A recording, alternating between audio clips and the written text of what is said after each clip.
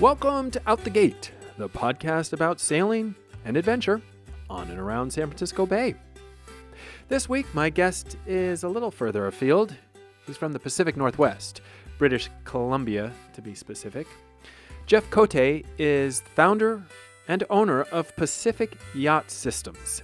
He and his staff provide custom marine electrical solutions. And I'll tell you why I reached out to Jeff. As part of a refit, I'm currently digging into the 12-volt system of my own 35-foot boat, figuring out what I need to replace, what I need to upgrade, and what can stay as is. I'm rereading for the umpteenth time Nigel Calder's fantastic book, Boat Owner's Mechanical and Electrical Manual, which I highly recommend to anybody who owns a boat. But with so many good resources online these days, I was also poking around on YouTube for information to see what I could find. And that's when I ran across Jeff's videos. In his longer seminars and some shorter videos, he covers the ins and outs of boat electrical systems in such an amazingly accessible way without dumbing down anything. I watched hours of his videos, and then I decided I had to reach out to him directly and have a conversation because he has such a passion for well-done marine electrical systems, because I really like his philosophy around his work, and because he has so much to share and he's happy to share it with whomever will listen. So we talk about his own journey to becoming a boat owner, about his business, and we dive into some details around lithium batteries, alternators, external voltage regulators, and more. I've learned a ton from Jeff. I hope you do too. Enjoy the conversation.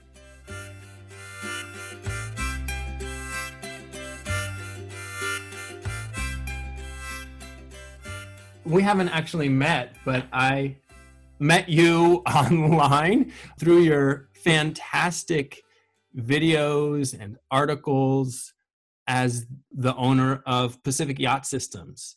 So talk a little bit about what Pacific Yacht Systems is. It's was a creation of mine, and it came out of my frustration with an unreliable electrical system on a boat. That unreliable electrical system was the genesis that made me want to solve this problem. And in the journey of actually solving the problems on my own boat, I got the courage to, help others do the same thing. And the goal is, creating a safe and reliable electrical system on a boat, so that, as we all know, there's a lot of distractions on a boat. There's things you need to focus on all the time. And if you can take one of those variables out of the equation, that makes for the rest of the trip, the journey, better, less stressful. Less stress, less time thinking about how to fix things, be it an electrical system or an engine, and just enjoy the sailing. Yeah, and I think it's a fear for a lot of people. I've had boaters that emotionally, hugged me in a way that it was almost like we were long lost friends. And it's because I gave them confidence in their boat again, and they could finally go out at Anchorage, and they never had spent one night at Anchorage ever without having some sort of electrical problem. And that lack of confidence made them fear being on the water.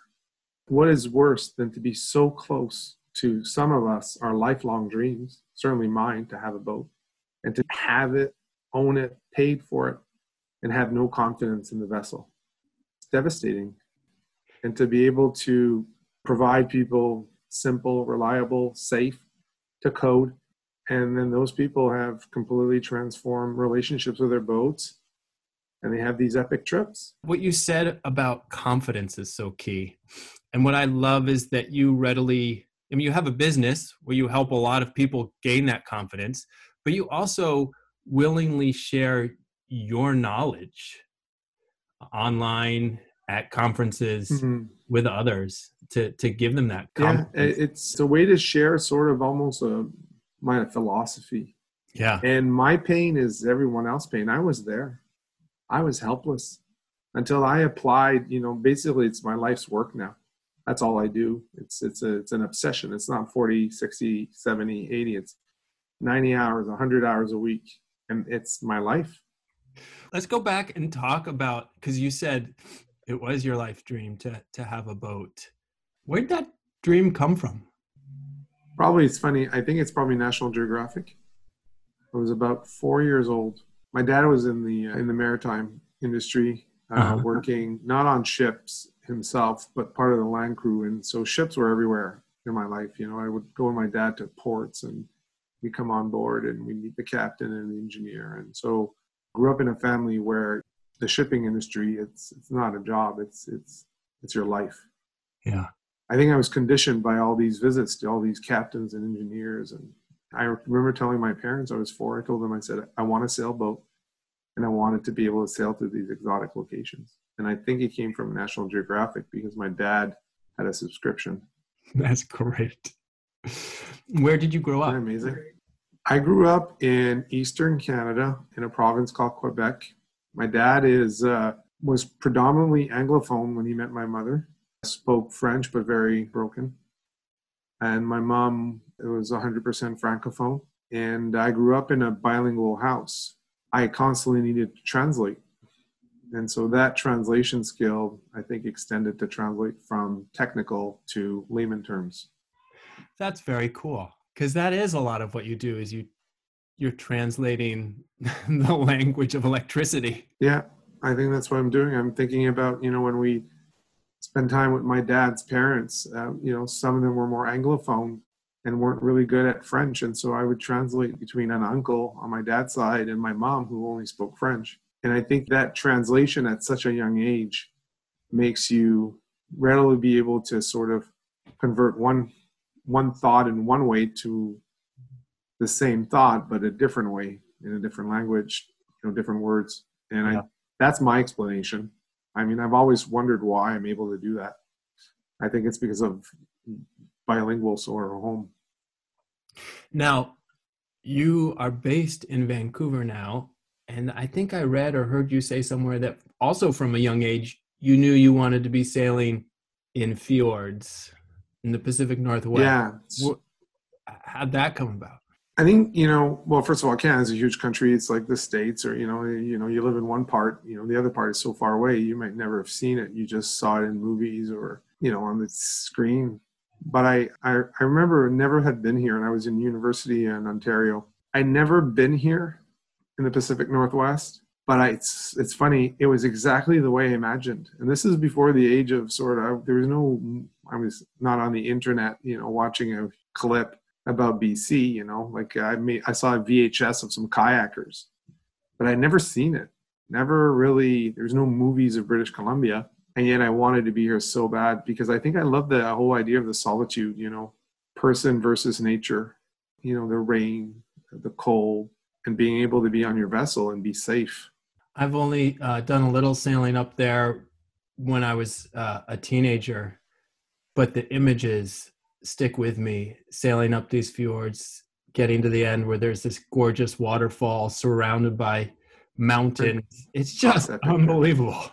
Yeah, it's surreal. You can't imagine something nicer. I mean, it's obviously some people don't care for it and they rather, have sandy beaches and palm trees, and, we all have what we like or don't like, but for some of us, there's nothing better. For some of us, myself included, there's no other place I'd rather be than here. There's no other place. There is no other place. This is it. It's just out of this world. And I think what's so interesting about your philosophy and your work is that, well, electrical systems and electronics are kind of ubiquitous now, right, on boats. But you're allowing people to, in a way, escape, get off the grid, not have to be tethered, and enjoy that solitude in ways that honestly weren't possible before, because you don't have to run your engine for days on end or go back and hook up to shore power. I had a dream. That's exactly what I imagined. The dream was never for me to go, and again, we all have different dreams, but my dream, and it's not everyone's dream, but my dream was to be able to leave a marina or a home port, be provisioned with food, and to be going off grid for a period of time. Maybe it's a week. My longest stretch was 3 weeks, but maybe, you're going to resupply in 2 days. Maybe you're going to resupply in 5 days or 10 days. But in between those resupplies, you're on your own. You're not connected to shore power. And for a lot of us, we don't have a generator. And how am I going to sustain my boat's electrical systems during those points in between my visits to marinas? And that was my quest, because my boat didn't allow me to do that. And I was like, you know what? I'm not giving up. Like, this is my dream. I was 29 years old. I had a boat, or 30. And I was like, there's no way that I'm not living this. This is possible. I was like, there has to be a way. And it did exist. Of course, I didn't invent it. People like, obviously, Nigel Calder is sort of, he's a pioneer in that world. And there's tons of others, right? But it wasn't prevalent, locally, that philosophy that Nigel had, and which is amazingly beautiful, to be able to do it and be off grid, but do it in a way that is predictable, not hoping that it's going to work, not just trusting it because, someone else did it, but because it was thought about, that was designed, it was something that was created. And that's what he offered, is a sort of a logic to it all. And then I'm just sort of, on my side, I fell in love with it, and I'm just implementing it all the time. When did you come to Vancouver, to the West Coast? I graduated engineering, which was also another dream of mine, in 2002. I don't know if I could be myself without that. It's the thing I wanted to be the most, is sort of be able to solve problems, technical problems. To me, that was really, really important. Once I finished school in 2002, I came out west. I found a job, corporate. It was great. Had a great time. But after a period of time, I sort of, around 2006, on April Fool's Day, I bought a boat. And I was a kid then. I was 30 years old. It was a little bit ambitious. It was a 36-footer, and I shouldn't have done it. Financially, right? It didn't make sense. Yeah. But I did it. I followed my heart. What kind of boat? And it's Catalina 36. All right. And she's a part of me. It's sort of like I had 2 dogs for 15 years, and I don't have children, and those 2 dogs are sort of like my children. My sailboat is part of my family. It's unconditional love. Whatever she needs. I don't care what it costs. Boats have such souls to them. They sure do. What's her name? Satori. It's pretty cool because I did a term. I lived in Japan for 8 months in university, and Japan was a big part of my undergrad. I did an East Asian minor, and I spoke Japanese. Not good, but I tried. And in Japan, they have a sort of their own national religion.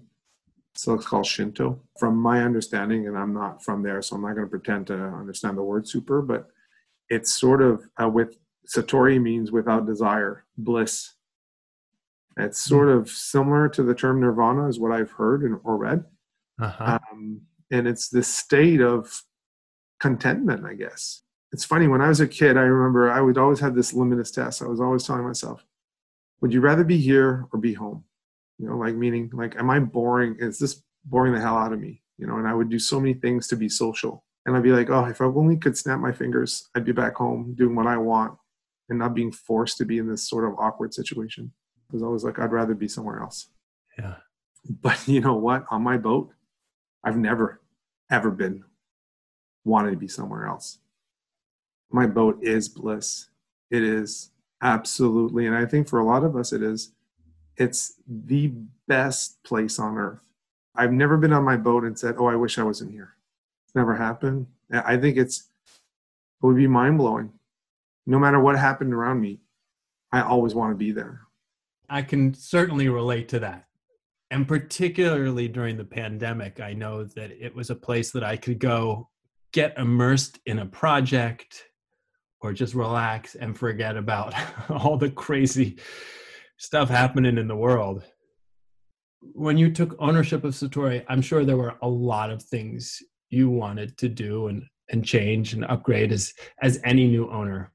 What was it on the electrical system that made you, what did you want to upgrade? What did you want to have? And what was it that made you just dive in and just learn everything you could about it? Yeah, for me, it wasn't even a want. It was a need. The reality is I didn't do any of this because I wanted to. I wanted upgrades. The boat was unreliable. It failed multiple times on multiple electrical fronts. It just didn't make sense. The boat was literally, it was not crazy unsafe, but it was unsafe. It had been modified. What were some of the events? Like, were there dead batteries or were there? Yeah, I mean, there's tons of stuff like, the alternator was wired to, a new job, right? And the positive wire was, let's say, call it 1/0, and the return wire was the number 10 gauge wire. The owner, and this happens a lot. People assume that you only need to connect the positive. They simplify a wire and a cable, like, because at homes we don't plug multiple wires in an outlet. We plug a cable, and the cable has multiple wires, and so someone that had work on that boat didn't really know that you needed to have balanced legs. The alternator died and shorted. Engine wouldn't start. It was just this. I was like, this isn't the dream. Like, this is way more trouble. Like, this is not a vacation. And I was like, damn it. And I'm like, okay, I have no trust in this. And that's what you're getting at, right? I said, I had no trust in this. I'm like, okay, screw it. I'm starting from scratch. I'm going down the basics. I want a diagram for everything. I want to know every single wire on that boat. I want to know everything. I'm going to put it on paper. And if it doesn't make sense, I'm going to change it. But I will not let it conquer me. I'm like, my dream boat is about a boat that is reliable. I can't have this. This is too stressful. What I love about this, Jeff, is that so many people would say, oh my gosh, this isn't my dream after all. This sucks. But you went the other direction and said, no, damn it. And this is my dream, and I'm going to make my dream come true. Well, I had to. I was not giving up. I wasn't going to give up. There's no way. This was a lifelong dream. Like, I mean, when when you start wanting something and you're 4 years old and you're 30, that's 26 of years of your whole life. I mean, I don't even remember memories earlier really than 4 or 3. I don't remember that long ago. But I clearly remember, I still have that image. There's no way. It was almost like challenge accepted. I was almost looking at fate, putting another roadblock to live this. And I knew I was young to live that. And I was like, you know what? No, I'm not doing it. I'm not giving up. So if there had been problems with the diesel, would you have gone down that path? Or maybe there were. Probably.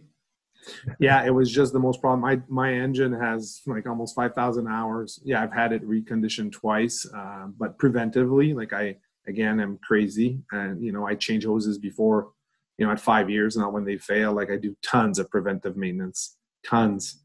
But, that was never a problem. It was, she needed attention, the engine, but it was just normal. The electrical system.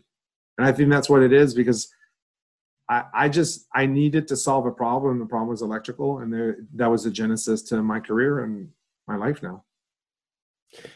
And Pacific Yacht Systems has been around for how long now? Yeah, after I sailed around Vancouver Island for 9 weeks in the summer of 2007, which was still to this day the greatest 9 weeks of my life, I came back and I was inspired by the electrical system on the boat, and everything that I had done had worked, and I had an epic trip. And I incorporated the company under the advice and strong encouragement of a not classmate, but college friend or university friend. And I incorporated on September 13th, 2007. And then I started moonlighting. I had a job, and I would work on the weekends and the evenings. And I would pick up crumbs. People were busy and they didn't have time for changing a light or putting something stupid. And I'd come on a boat and I'd find tons of stuff that were wrong because, I had been reading so much.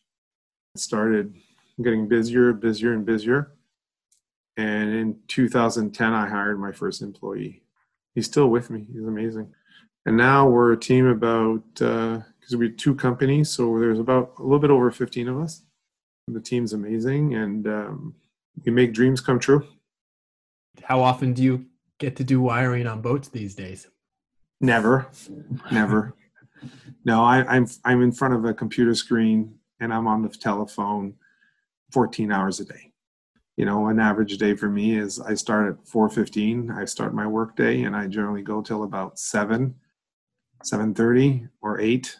And it's either I'm on the telephone or a computer screen. I have meetings, but the large majority of my time is in front of a computer now, just talking to boaters. That's all I do is I talk to boaters. So when's your next trip around Vancouver Island, I guess, is the question. Yeah, that's not in the cards. No, you've got to, to have some dreams come true, you have to give up others. That's always the case, right? Yeah, but let's talk about that. Let's talk about that first trip. I want to hear about it. Would you go clockwise or counterclockwise up to inside? I went. Yeah. So because generally the winds are from the northwest in the summer, and I wanted to have, not going up into it. So went counterclockwise. So went up the inside passage north, and then went southerly. Once we made it to the outside, it was relatively always southerly all the way till we got to the southern end of Vancouver Island. I actually logged 2,000 nautical miles that trip, which is crazy because we didn't just go around the island. We went through every fjord, every inlets. I mean, I don't think they're called fjord on Vancouver Island, but every inlet, every nook, cranny, there's all these sounds there. I think there's 6 of them. We went in every single one. And we spent 1 week on the inside of Vancouver Island and literally 8.5 weeks on the outside. And it was as amazing as you could ever imagine a place to be. There is just so much to explore there. Oh, yeah. And I spent 8.5 weeks there, and I could have spent, and that's just on the outside, I could have spent easily another probably twice that, and I still wouldn't have seen everything. I spent one summer. Now I have a powerboat as well. And I spent a summer, just every weekend in Barkley Sound. And Barkley Sound is just one sound out of 6. And I was there for about 13 weekends every summer. I'd go up on Friday night, come back Monday morning. I'd be at work at 8:30 and I'd leave work at 7. So it'd just be like craziness. That never got bored. One sound, 13 weekends in a row. Never got bored. I want to ask you some specific questions. And I have to admit that I have been binging on your YouTube videos and reading your articles.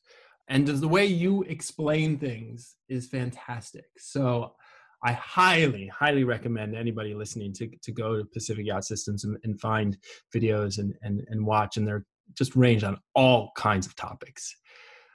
But I want to start with one that has been of interest to me and has been talked about a lot in the cruising community and in the sailing community in general.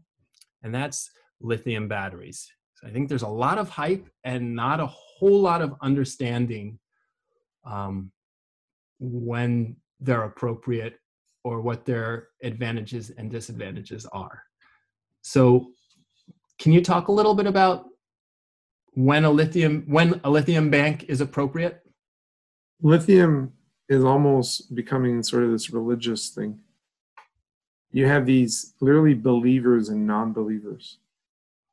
And it's crazy how polarized it is. Really, when you think about it, how can anybody be so passionate about a battery, really?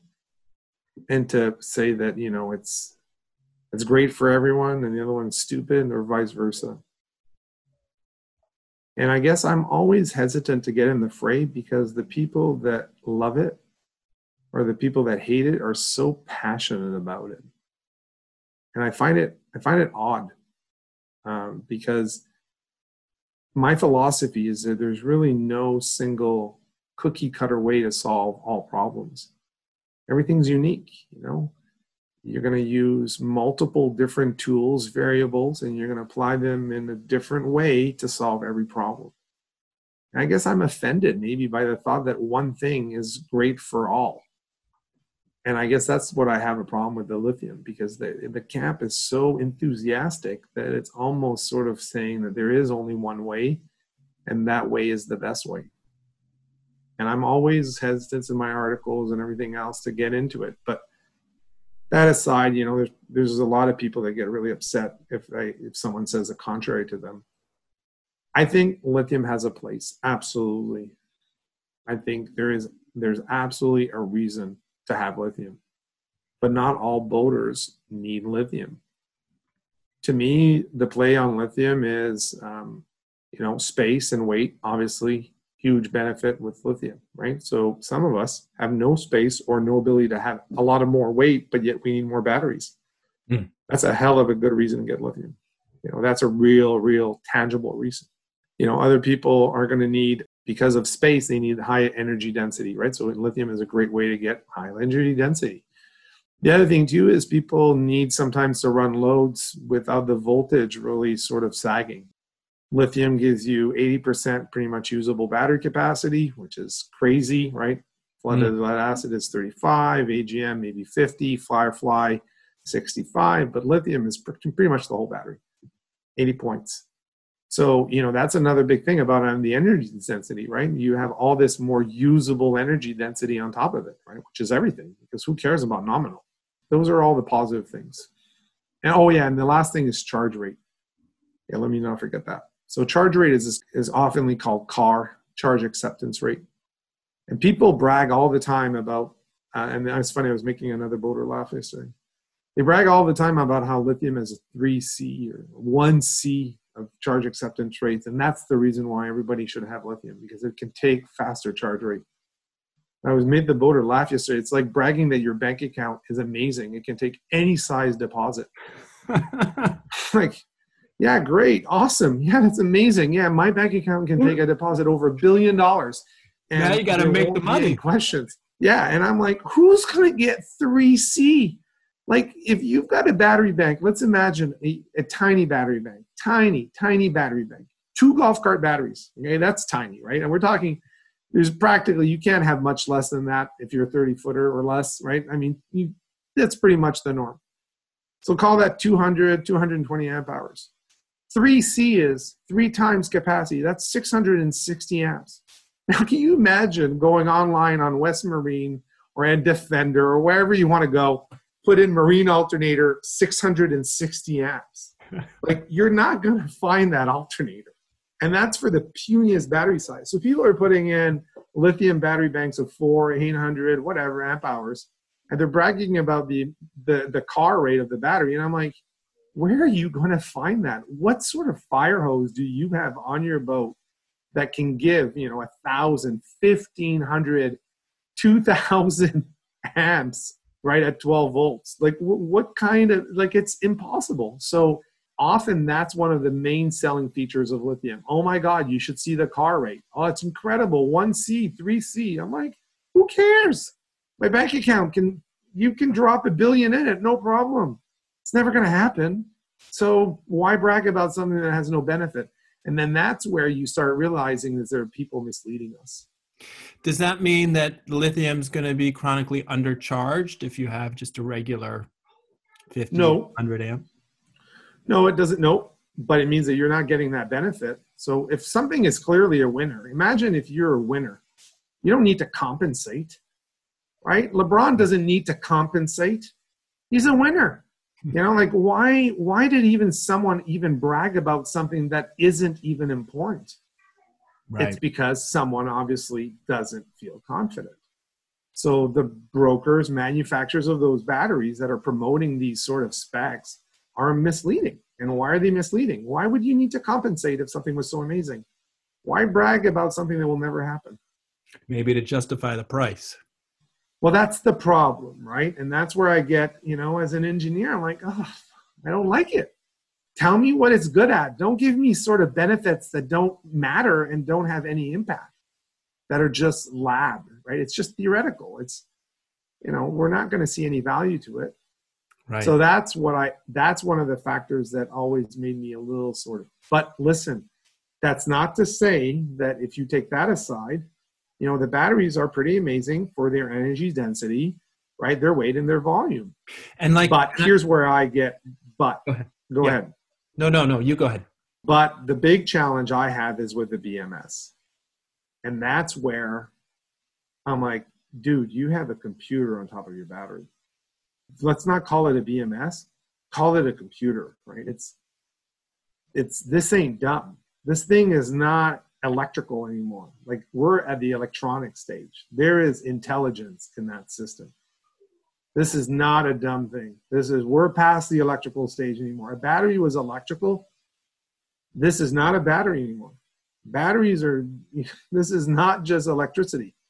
There is literally intelligence to make that battery work or keep it safe. And your problem with that is that it's just complicated? Well, yeah, it's undue risk, right? Yeah. The question is, sure, absolutely. If you absolutely need lithium, yeah, sure, then take on the risk of a BMS. And if you take on a risk of a BMS, then do it from someone who has a lot of skin in the game.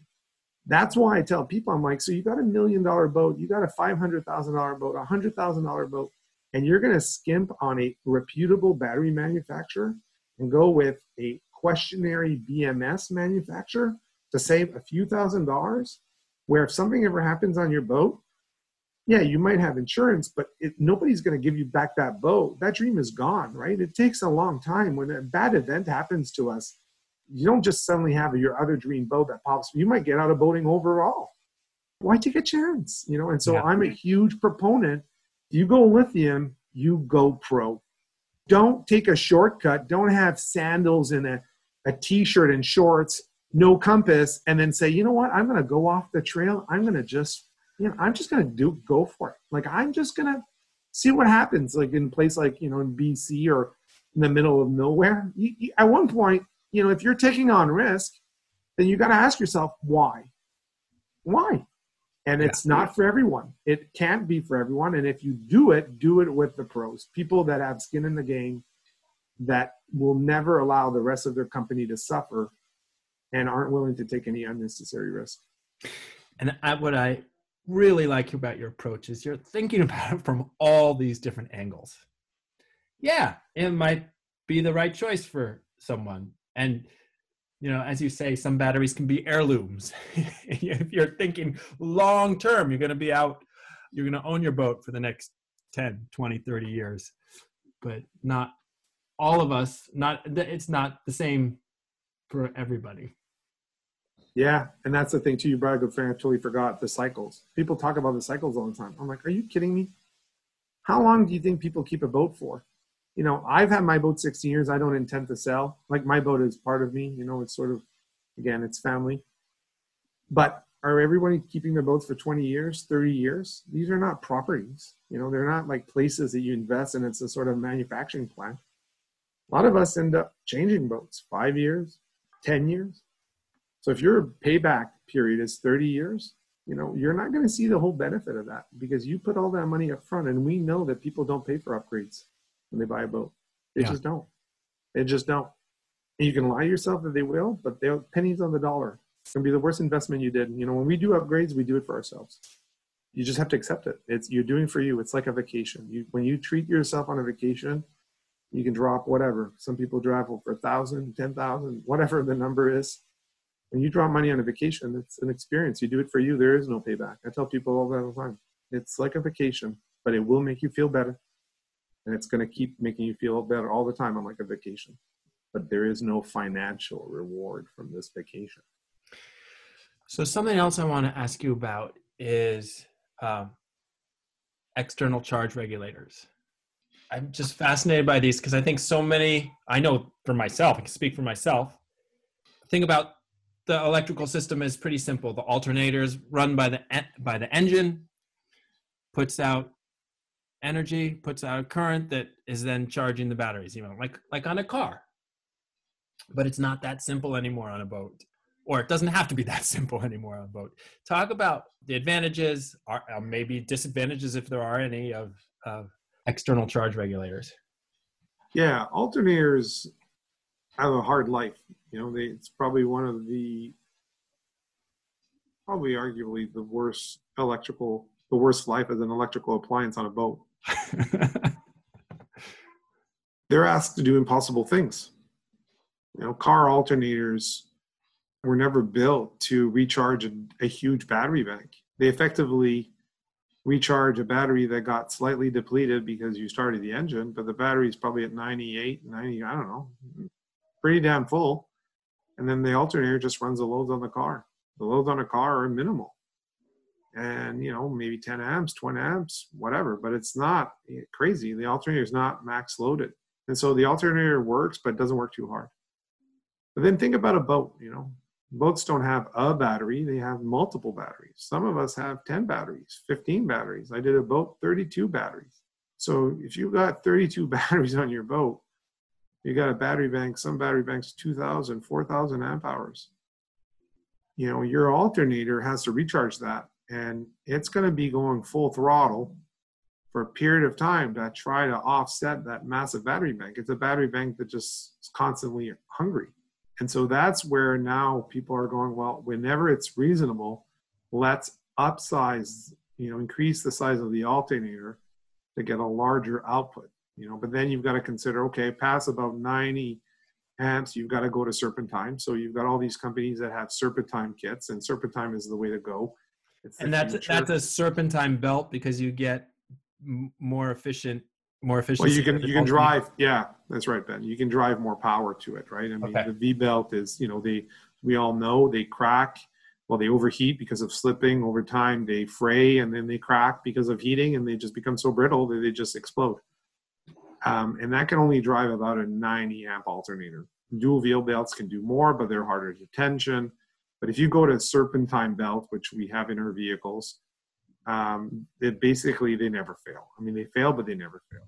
Like it's worry free. And then you can start putting a 160 amp alternator, 120 amp alternator, 210 amp alternator, 250 amp alternator. Now you're talking.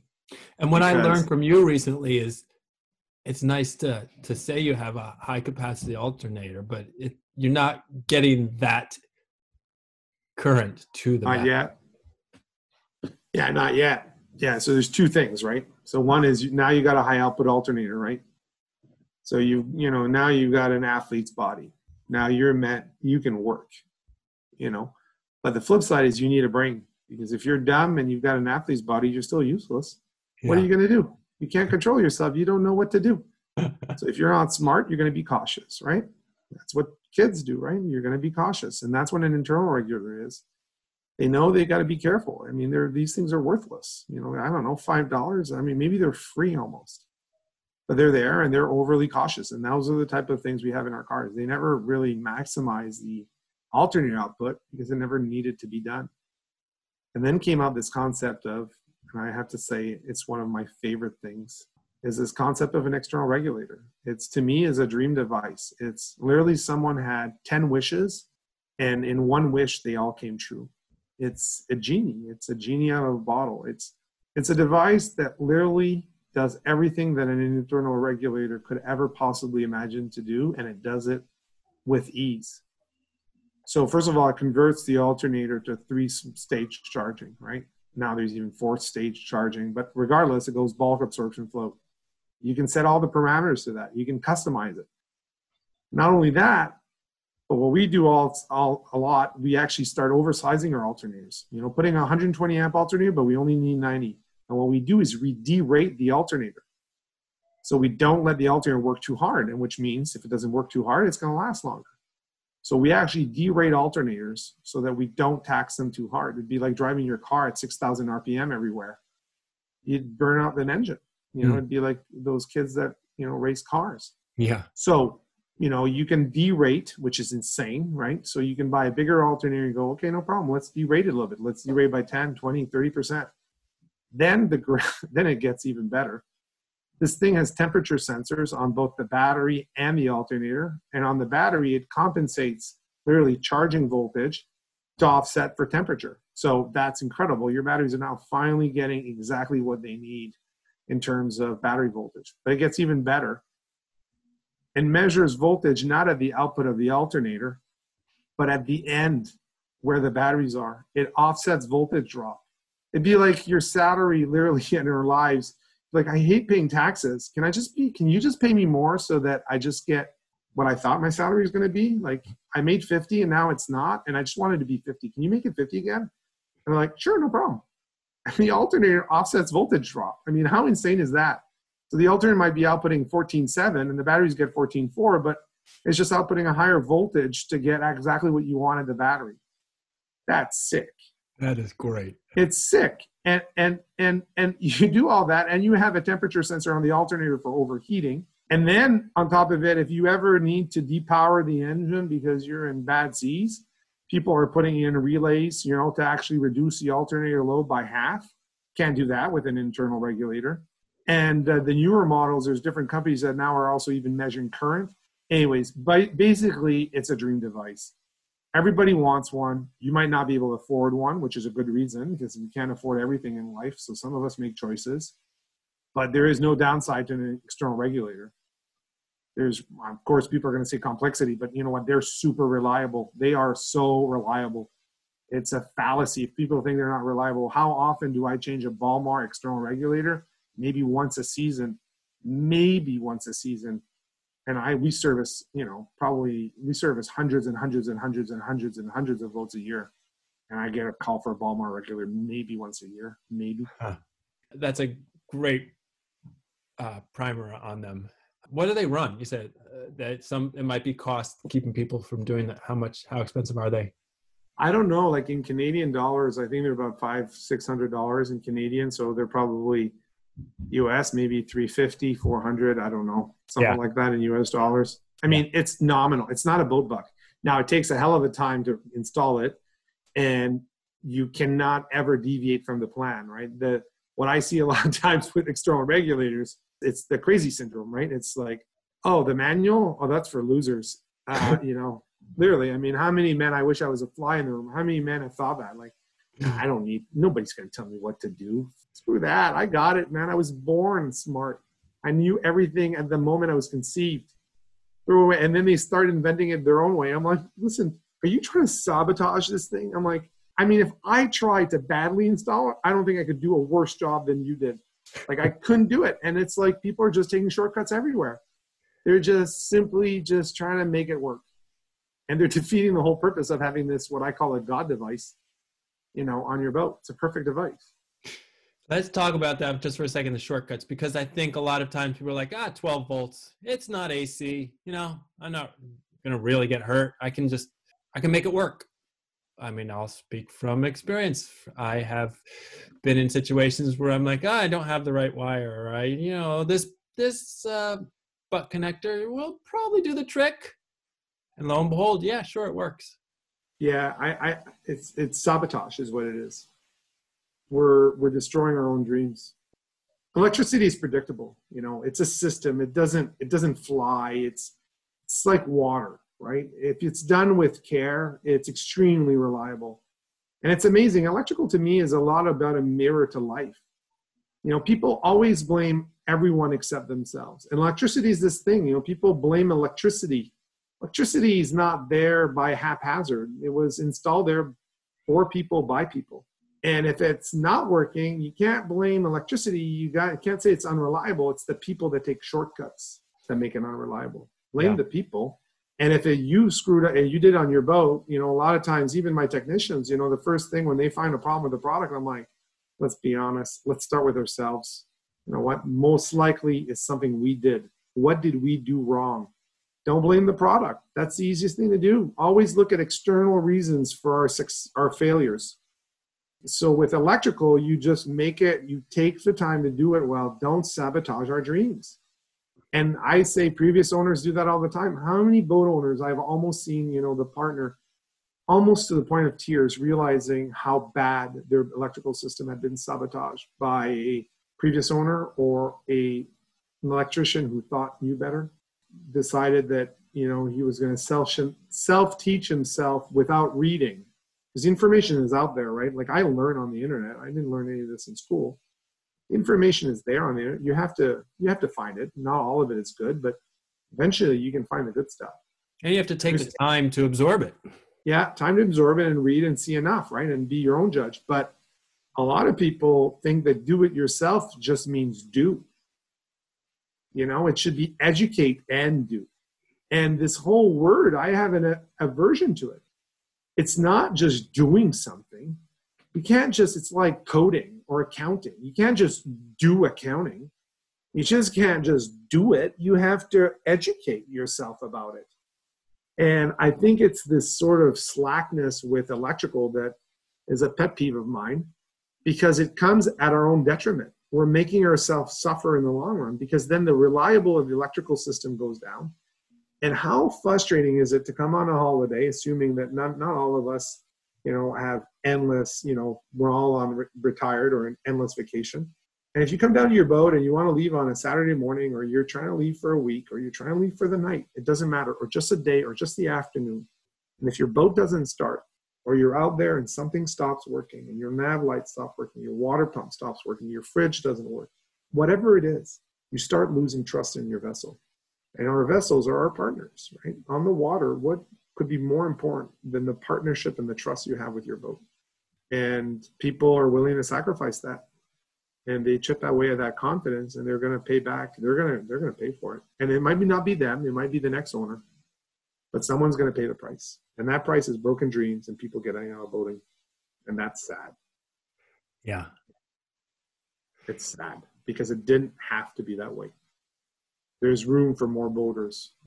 I couldn't run my business without the counterpoint of boating. Boating is what fetters me to this world. That's my purpose. I work to boat. And without boating, I would have never done what I'm doing now. Never would have worked so hard. Never. Because it keeps me sane. It keeps, boating is that thing. And to take that away from someone because the electrical system was compromised, because people want to take shortcuts, because they didn't want to educate and just do, I find that sad. It makes me think that it's really about putting the time in up front. If you get the systems right, then you're not going to be spending all that time when you want to be vacationing or on the boat enjoying it. You have to. Nobody gets to the top of Everest and it didn't work. And anybody that got there with the top of a helicopter ain't bragging about it. There's no way. You got to earn it in life. And that's why I tell people, it's like golf. You got to earn it. If everybody did a hole in one every round of golf, nobody would play golf. The reason why people love golf is because it owns you. And if you're not on it, you're going to get owned. It's competitive. It's you versus golf. And boating is the same thing. Either you get on board and you welcome that challenge and you welcome it knowing that it makes your victory much sweeter, or you simply give up and you don't even walk one step on your way to Everest. But a boat is a personal Everest. For a lot of us, it was for me. It was my personal Everest. I conquered it, but it had to be conquered. It was unbelievably humbling. Well, and in a way, it is an ongoing quest, because what I love about it is there's always more to learn. And I'm sure you feel the same way. 100%. It never ends. There's no lifetime. Mariners learn their whole life. There is not a lifetime that is long enough to even begin to even crack at it. It's a world unto itself. Before we wrap up, I want to ask you what you're most excited about in terms of electrical systems on boats. I mean, Calder has this new integral system that everybody's talking about. It's out of the price range for most people right now, but it's looks like an amazing system. Are there other things on the horizon that excite you? I don't spend a lot of time looking at the horizon for that stuff. I'm not a huge proponent for people that are going offshore to try new things. If you're a local guy and you're boating local, sure, try new, and you don't mind downtime because you got a lot of time, try new. But I'm not a big proponent. I know that's not going to go against a lot of the manufacturers out there, and they're going to be like, no, because if they don't sell new stuff, that's their purpose, right? I mean, they need to sell stuff to be alive.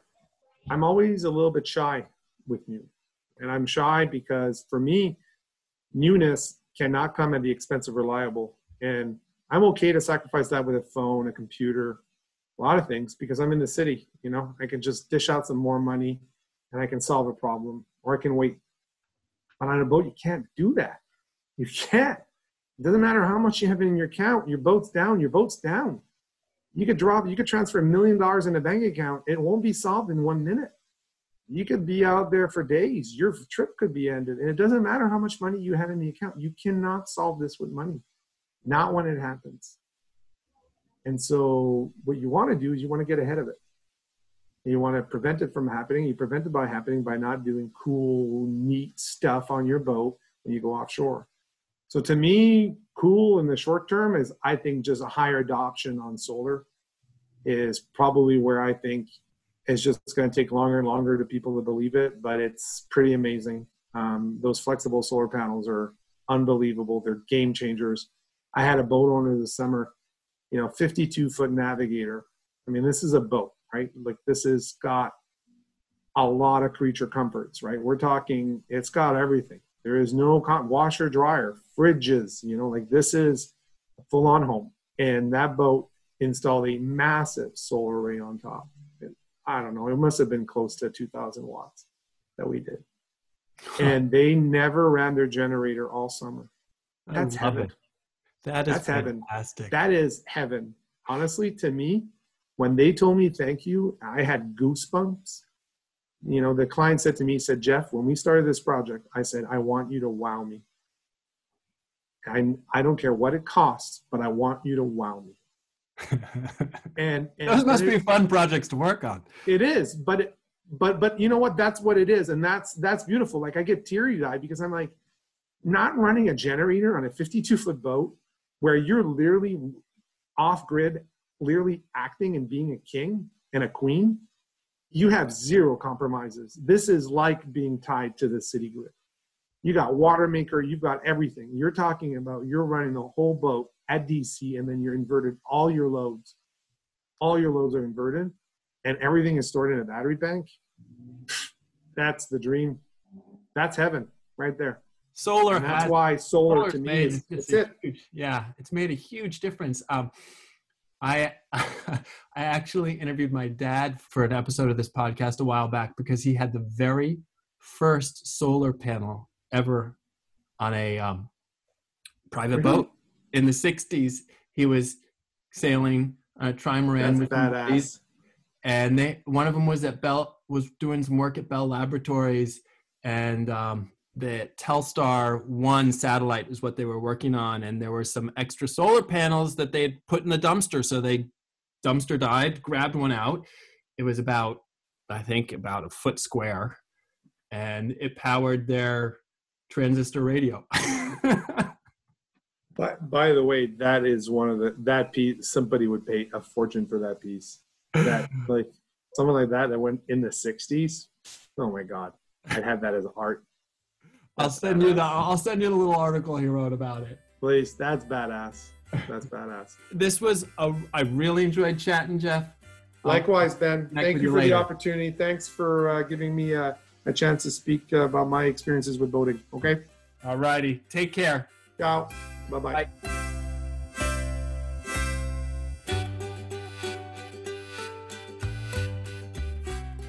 Well, that's it for this episode. You can find Pacific Yacht Systems at pysystems.ca. pysystems.ca. Or you can search for Pacific Yacht Systems on YouTube to find a treasure trove of presentations on marine electrical systems. Thanks again for listening. I'm Ben Shaw, host and producer of the show.